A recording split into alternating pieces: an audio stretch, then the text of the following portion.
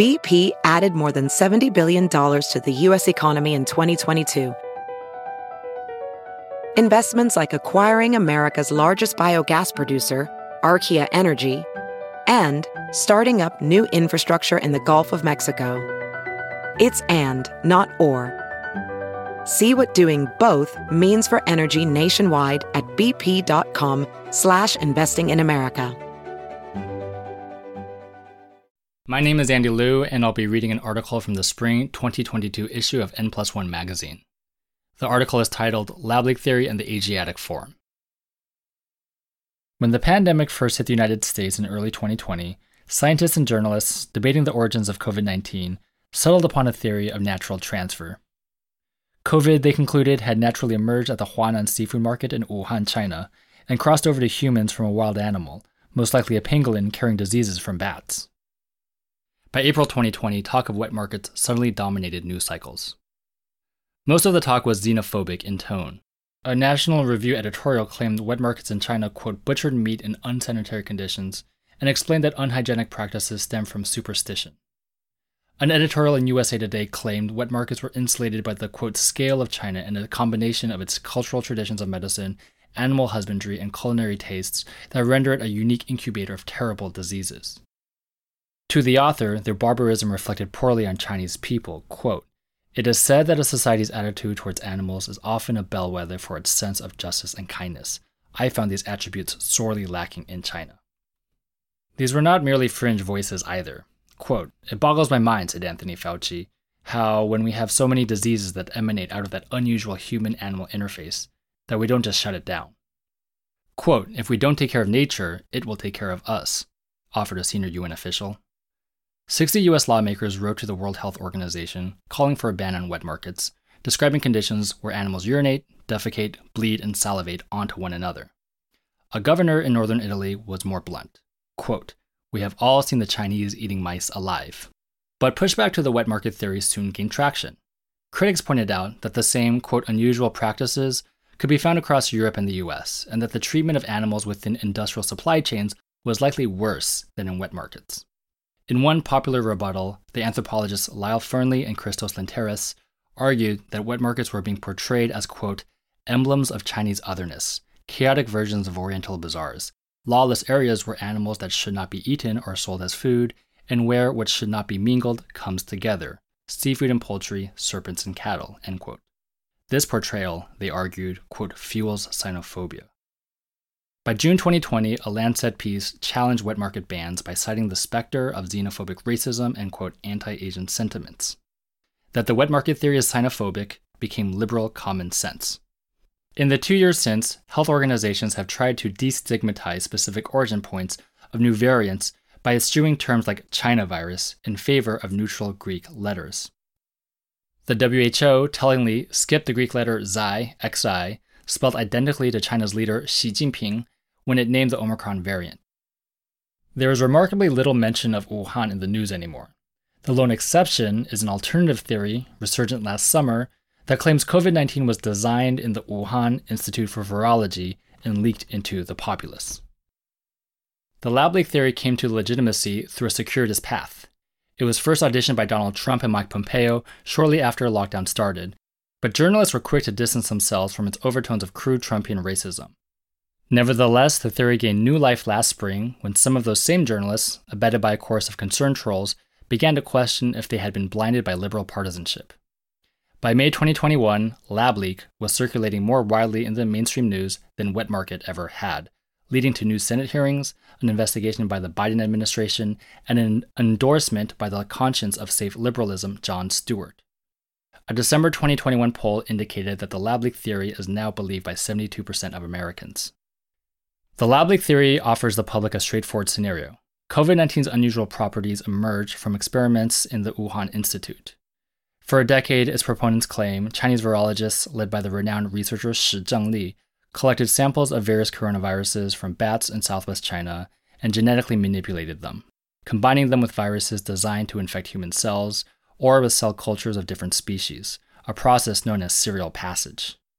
Such controversial research has come to be classified as gain of function, a term first coined in 2011 to describe experiments that involved infecting ferrets, with the H5N1 avian influenza virus until the strain gained new evolutionary features. In Wuhan, allegedly, the novel coronavirus accidentally escaped from the lab through an employee, entering the city and showing the first signs of outbreak by December 2019. Exactly how the safety breach occurred has not been discovered. For the theory's proponents, that is largely irrelevant.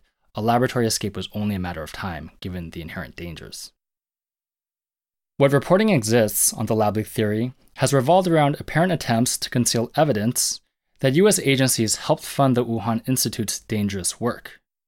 Special scrutiny has been applied to Peter Daszak of EcoHealth Alliance in New York, which funds global virus research, including for the Wuhan Institute, and Fauci, the director of the National Institute of Allergy and Infectious Diseases. In June 2021, the Kentucky senator and ophthalmologist Rand Paul directly accused Fauci of lying about his role, quote, obscuring responsibility for 4 million people dying around the world from a pandemic. In September, The Intercept published details of an unearthed grant proposal from 2018 in which Daszak's agency sought to conduct gain-of-function experiments on coronaviruses in the U.S. This January, The Intercept reported on redacted emails that hinted at a conspiracy to suppress the lab leak theory, led by university researchers and federal officials, including Fauci. On the surface, proponents aim their accusations at an increasingly dangerous form of research, lax safety standards in Wuhan, and a cover-up by global elites. What is missing is a motive. If such research is so self-evidently dangerous, what could have justified it? What exactly were the Wuhan scientists aiming to do with these viruses in the first place? The obvious implication is that Chinese researchers were pursuing something unnatural and therefore immoral. Quote, gain-of-function research, Paul told Fauci, is juicing up naturally occurring animal viruses to infect humans. An article in New York Magazine described gain-of-function as, quote, hot-wiring genomes and, quote, hot-swapping mutant spike proteins.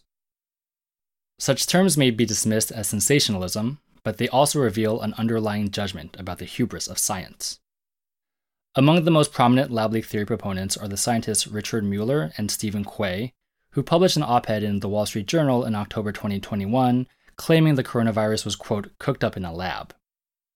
Like others, they pointed to the, quote, smoking gun embedded within the virus itself, the presence of a furin cleavage site that makes COVID-19 more infectious and lethal than viruses without it, including all previous related coronaviruses in its class, such as the 2003 SARS virus or MERS. The spike proteins of COVID-19 work by fusing with human cell membranes, but they can only do so when the proteins are cut apart. COVID-19 appears, quote, designed to be cleaved by an enzyme called furin, F-U-R-I-N, which occurs naturally throughout the human body. Quote, this mutation is sufficiently complex that it couldn't have been the result of spontaneous changes, Mueller and Quay claimed. Quote, it could, however, have been inserted by nature or by humans, end quote, as in through serial passage.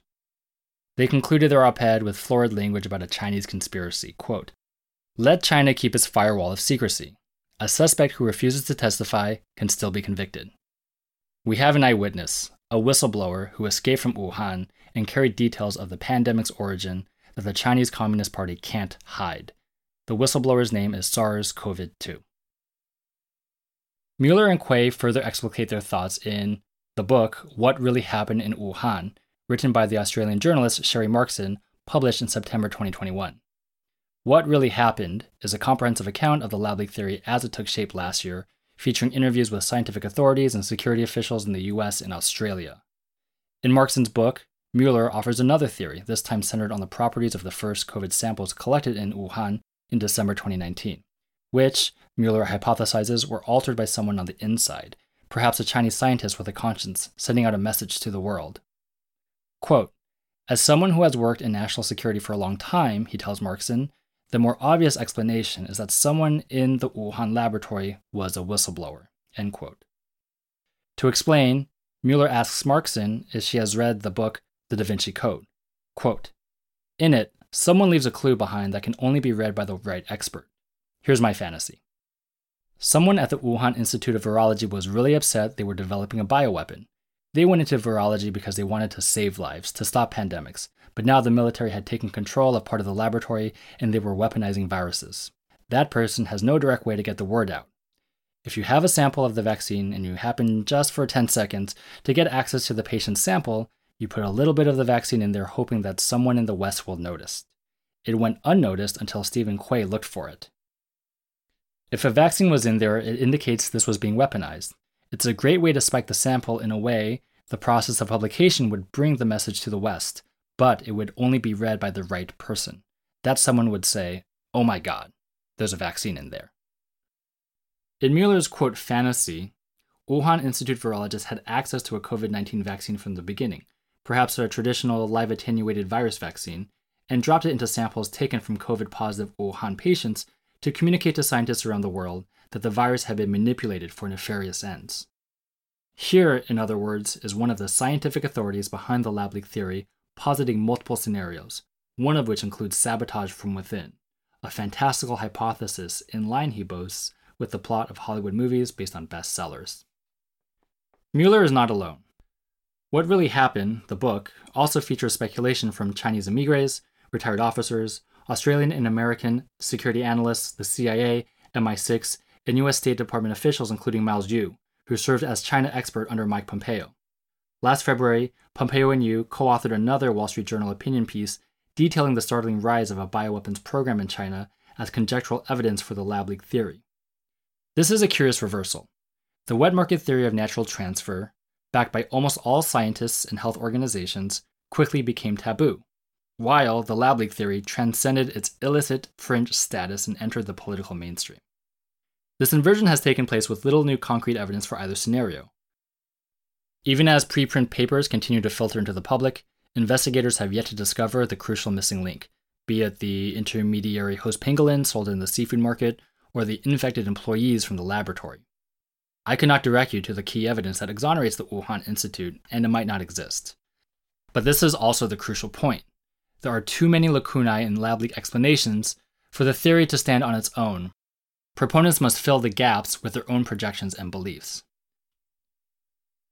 When the lab leak theory reappeared in spring 2021, skeptics in the US warned it was just another racist trope invented to scapegoat China and, by extension, Asian Americans. The organization Stop AAPI Hate reported that in spring alone, 2,478 incidents of anti-Asian racism were recorded across the country, the most infamous of which occurred in Atlanta in March, when a white gunman killed 6 female massage parlor workers, Chinese and Korean immigrants, along with 2 white customers.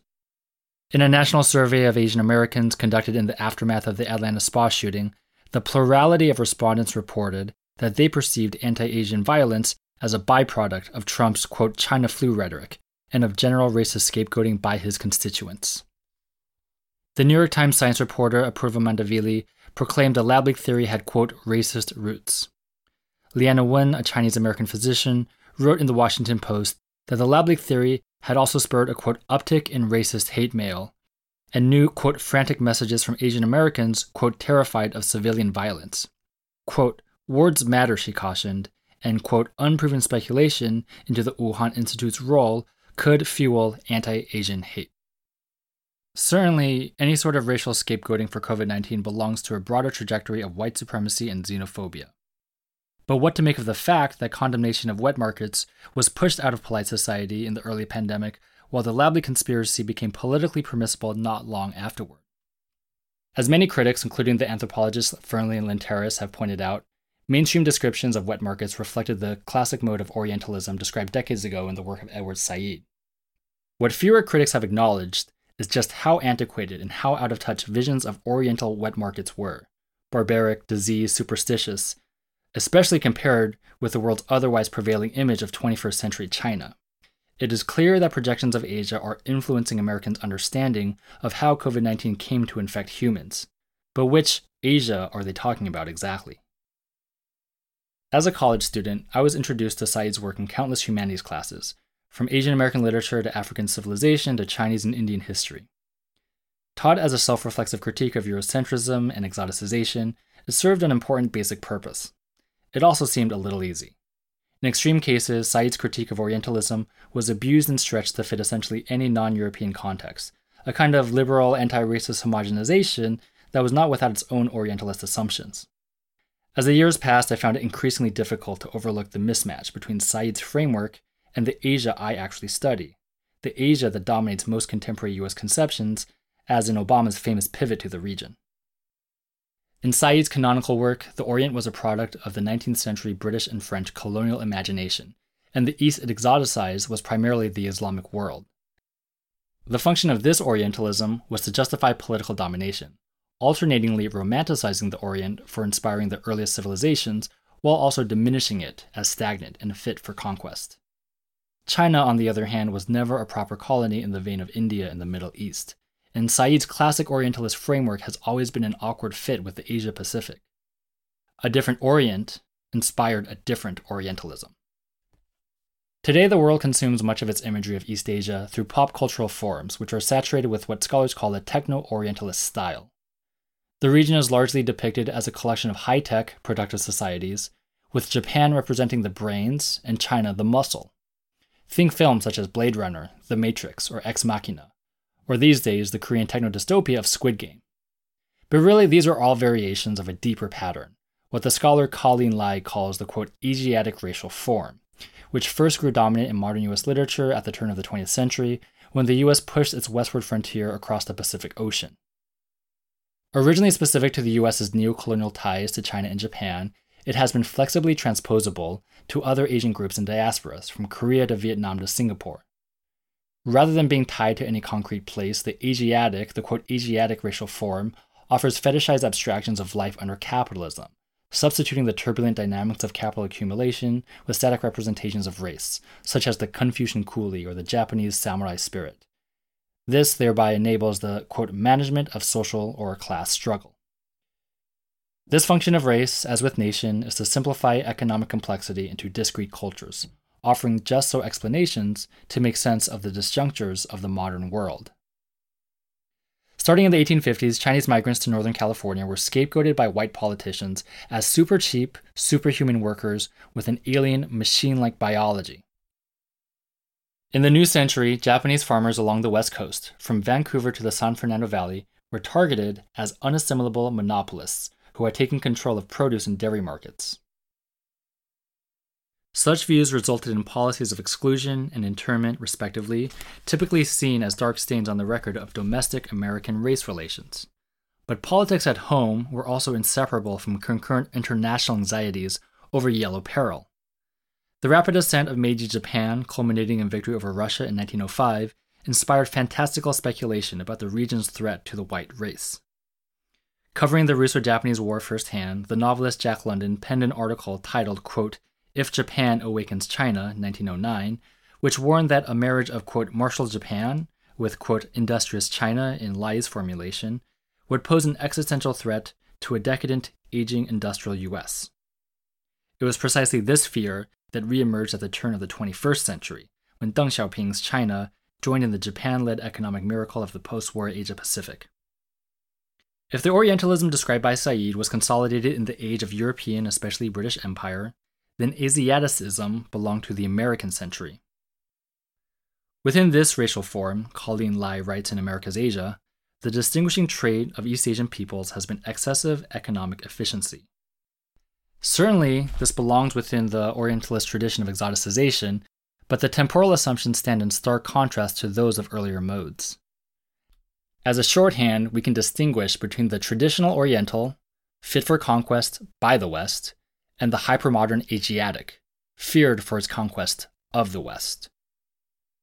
Whereas classic Orientalism understood the East by foregrounding its despotic rulers, the Asiatic is represented through a plural figure, coolies, who, from railroad workers in Utah to sweatshop workers in Guangdong, are seen as a faceless mass and personify the logic of capitalist exploitation. Whereas the Oriental was traditional, the Asiatic is postmodern. Whereas the Oriental was irrational and superstitious, the Asiatic is calculating. The Oriental referred to a geographically contained culture. The Asiatic points towards a trans-Pacific, even global flow of goods, capital, and people. The Oriental was archaic and conservative. The Asiatic is future-oriented and progressive. If, in short, the Oriental meant exclusion from the march of progress of capital, then the Asiatic represents capital's full realization as well as its dark excesses. In geopolitical terms, Oriental stereotypes provided an explanation for the stagnation and degradation of Asia, rendering it predisposed to colonization. Asiatic stereotypes point in the opposite direction. East Asia is either a hypermodern civilization that reflects the degradation of Euro-America, especially the US, think viral tweets comparing Chinese subways to New York's MTA, or conversely, it is an economic threat that will one day overtake Euro-America, subsuming it within itself, completing the circuit of Hegel's Weltgeist from east to west, then back to east. To much of the world, Meredith Wu has written, the region signifies both miracle and menace. This distinction between Oriental and Asiatic, it seems to me, maps roughly onto the difference between the two COVID-19 origin theories. The wet market theory amplified antiquated vulgar ideas about the barbarity of an uncivilized people, but because it stood in contradiction with the economic reality of China as an ascendant global power, its purchase and resonance were limited. By contrast, the lab leak theory rings true for many, tapping into recurring suspicions that the China of today, behind its inscrutable armies of cheap labor and lab coat-wearing scientists, is up to something fishy. This distinction also casts debates over anti-Asian racism in a new light. Confronted with accusations that COVID-19 is a, quote, Chinese virus, for instance, many have been reflexively tempted to separate the bad authoritarian China from good, freedom-loving Asian Americans who serve the country as doctors, business owners, and public officials. This domestic reflex has been matched internationally too, inspiring many to romanticize Asia's pandemic response. The same week as Mueller and Kui's whistleblower editorial last October, the New York Times reported triumphantly that vaccinations in South Korea, Japan, and Malaysia were quickly outpacing those in Europe and the US. For, quote, Asians have trusted their governments to do the right thing, and they were willing to put the needs of the community over their individual freedoms. Such examples attempt to repudiate racist stereotypes of Asian disloyalty and backwardness by foregrounding Asian modernity and collectivity. In doing so, however, they also mirror the trajectory of the lab leak conspiracy this past year, upending Orientalist stereotypes of barbarism in favor of reified ideas about economically productive Asiatic behavior. From the outset, the Asiatic subject, for Colleen Lai, has been distinguished not by its archaic residues, but by its forward-looking orientation. Today, the lab leak theory does not posit any empirical evidence of bioweapons, but only the supposition that they are coming sometime soon. This version of China does not suffer from superstition, but rather boasts an exceptional ability to develop new technologies and advance research that originated in the US. The natural proclivity to master technologies of the West, from sedans to silicon chips, is precisely what makes Asia so dangerous. The geographic scope of this Asiatic form thus addresses the most obvious rejoinder to accusations of racism by lab leak proponents, namely that much of the critical heat is being aimed less at China than at white American scientists such as Daszak and Fauci. But unlike the provincial Oriental, the Asiatic is already imagined as part of a global network of elite control, reminiscent of anti-Semitic conspiracy theories from 20th century modern Europe. Modern representations of Asia and its diaspora, as Aiko Day puts it, have taken on the properties of capital itself, abstract, intangible, mobile, borderless. In the Gilded Age, Chinese and Japanese migrants were accused of colluding with monopoly capitalists and railroad barons. Today, Australian security hawks accuse China of siphoning US money and pressuring foreign scientists to keep their mouths shut. For lab leak theory proponents, it is the invisibility and inscrutability of Chinese actions themselves that serve as evidence of guilt, both for China and its collaborators, confirming suspicions of furtive plans for domination. As Markson, author of the book What Really Happened, concludes, quote, so was this a cover-up to hide culpability for a virus leak from a laboratory? Or just evidence of the New World Order? And was all the activity of late 2019 simply a coincidence? Or is it a sign of something more sinister?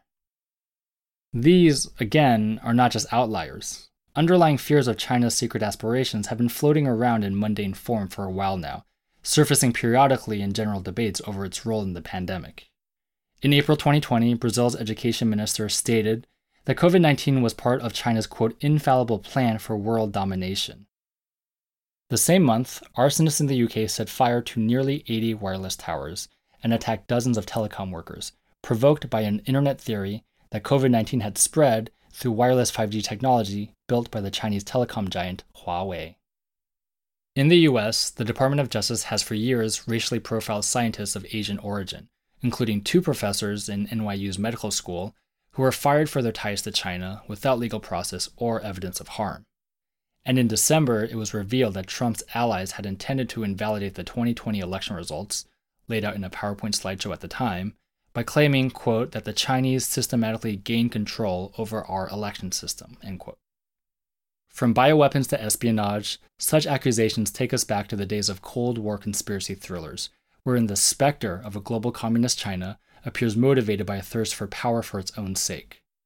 What is rarely said aloud, precisely because it is tacitly, even subconsciously understood, is the congruence between national security fears and economic ones.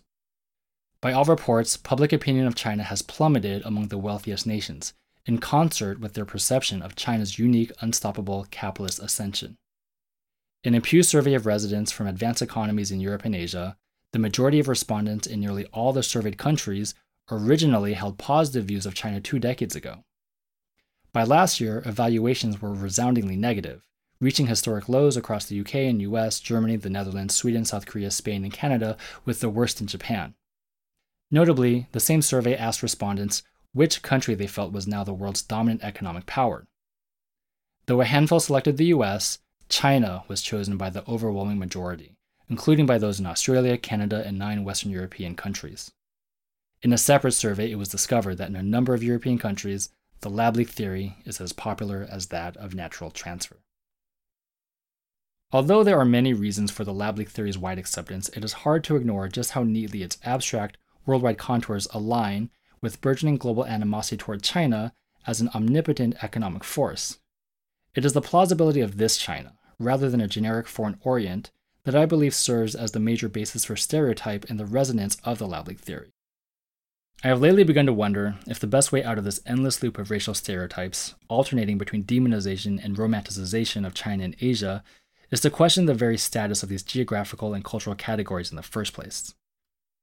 The Asiatic Forum does not refer to any specific concrete place in the world, but is an abstraction, formed in response to a dwindling sense of economic agency and the waning of Euro-US hegemony. To challenge expressions of racism through individual demands for tolerance and respect may be a good start, but such demands leave untouched the underlying social dynamics that have made racial explanations so plausible and tempting to begin with. The Chinese economy is undeniably a hyper-modern growth machine challenging the supremacy of the US and its allies.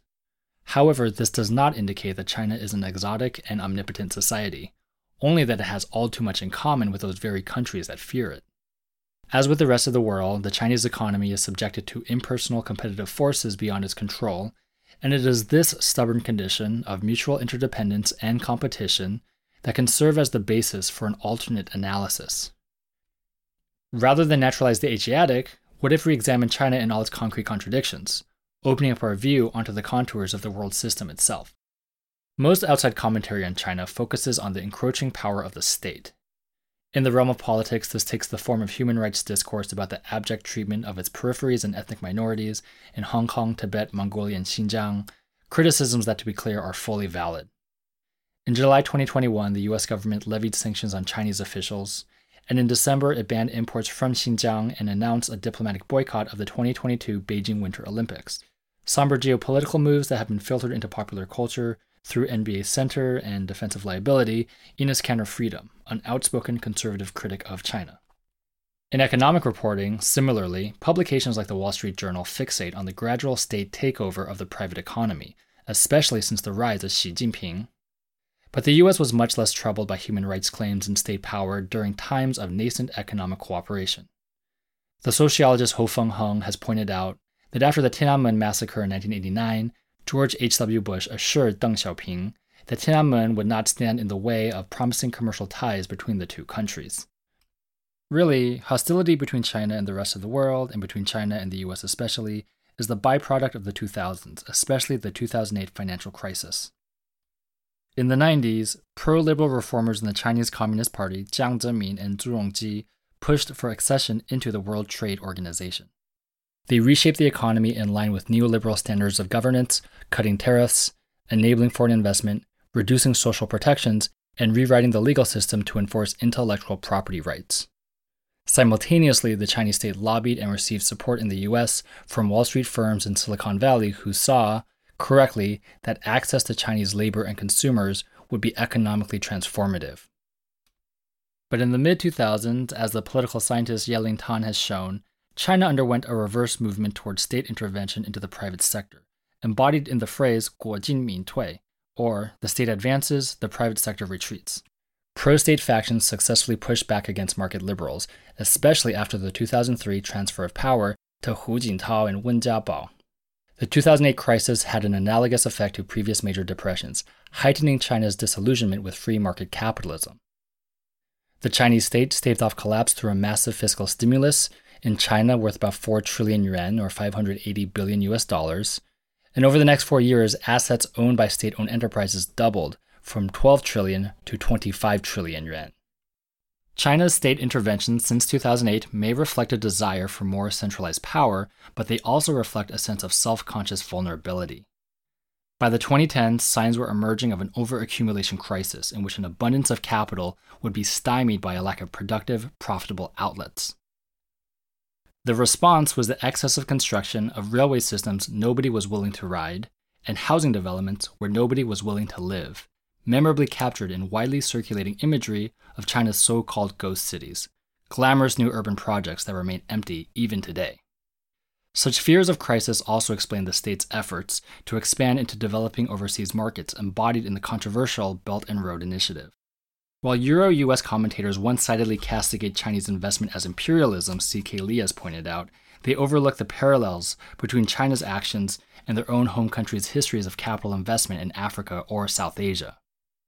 In truth, Chinese capital pursues imperialist investments for much the same reason as any other country, not just to grab power for its own sake, but also to stave off domestic slowdown. This, of course, does not make it any less brutal to locals who suffer the consequences.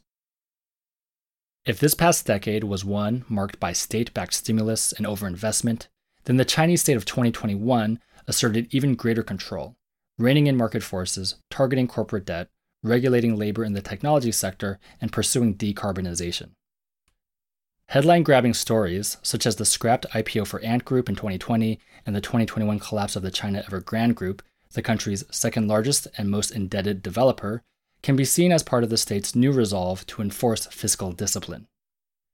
The global perception of Chinese omnipotence is out of joint with the actual existing reality of unevenness and constant deferral of crisis. The same is true when we probe into the story of global supply chains. The pandemic initially inspired calls for the US to decouple from China, as the pandemic laid bare the fragility in global supply chains for countless goods including lumber, chemicals, textiles, footwear, and, poster child for the shipping crisis, semiconductor chips that power automobiles, computers, phones, and much else. COVID delays were exacerbated by just-in-time logistics strategies, first pioneered in post-war Japan's Toyota system and omnipresent throughout the world today. Just-in-time emphasizes lean and flexible systems that cut costs by constantly keeping in motion the flow of goods from overseas, rendering the world especially vulnerable to any tiny delays along the intricate transnational supply routes. But calls to decouple proved impossible to heed. By late 2020, China's economy had returned to near pre-pandemic levels of 5 to 6% growth, the first major economy to do so, deepening the rest of the world's dependence on Chinese manufacturing. By summer 2021, one logistics analyst had declared China, quote, the big winner of the COVID era. At the time, Chinese consumer exports and raw materials imports had surpassed pre-pandemic levels. And as shipping exhausted current freight inventory, companies ordered more ships and containers. China's share of shipbuilding increased to over 40% of the market, and remarkably, China manufactures 96% of the world's containers. But optimism for China peaked in late summer 2021. As the Delta variant spread worldwide, supply chains finally snapped. Infections and restrictions in Malaysia hurt global access to palm oil and tin. Outbreaks in Vietnam curbed apparel and footwear production. Indonesian coal had a waitlist of 9 months, and shutdowns and labor shortages in Thailand undermined its auto parts industry. At the center of all this was China. Spectacular demand from the US overburdened and overwhelmed Chinese manufacturers with orders, and containers stuck in US ports meant Chinese orders would take months to clear. Quote, "If it wasn't on the water 4 weeks ago," said one supply chain firm in Melbourne last October, "it's not going to be here for Christmas." Meanwhile, Chinese ports imposed draconian zero-COVID quarantines, slowing inbound and outbound traffic. Cost to ship between China and North America skyrocketed up to 500% year over year, while overseas bottlenecks, local labor shortages, and state-imposed power cuts all hurt factories' bottom lines. Even the short-term gains of heightened global demand carry dangers for China's long-term prospects.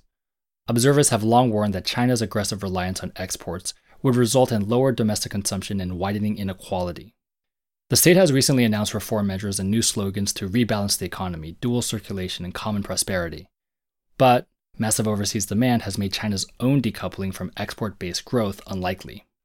Such dependence exposes people in China to the vicissitudes of global markets, exacerbating domestic inequality and bringing its economy closer to another overaccumulation crisis. After a decade of stimulus to defer crises of demand, the state now pursues austerity policies, incurring short-term pain because it hopes to avoid even deeper damage in the long run. Such observations gesture toward an alternative account of China's place in the world, far less exotic and omnipotent than imagined by the lab-leak conspiracy theorists. But it would be unhelpful to dismiss those racialized fears of Asia as a cynical ploy, as a spurious kind of representation that can be contrasted against the so-called reality of political economy. Race and capital are, as ever, inseparable. In its history, the Asiatic Forum has symptomatically captured certain real dynamics that animate the international division of labor, an endlessly complex and unrepresentable totality that we typically experience through its surface appearances, particularly in its racial and national forms. Especially in the 21st century, the resonance of Asiaticism is as powerful as ever. Decades of industrialization and accumulation in the Asia-Pacific region have brought to life the 19th century nightmare of an awakened China. But conspiracies organized around races or nations lose coherence once we probe their internal contradictions and external linkages. It should be clear that the Chinese model does not stand apart from the world economy, that it is more productively imagined as a theater in which global forces interact and crystallize. Just as we should not pathologize COVID-19 as a virus of degenerate Oriental culture, neither should we entertain fantasies of an exceptionally dominant China, be it as dystopian threat or even utopic exception by self-avowed Western anti-imperialists. The best rejoinder to such projections is to clarify how, for the Chinese state and economy moving forward, there will be few easy ways out of the current crises, a condition of finite agency shared in common with the rest of the world.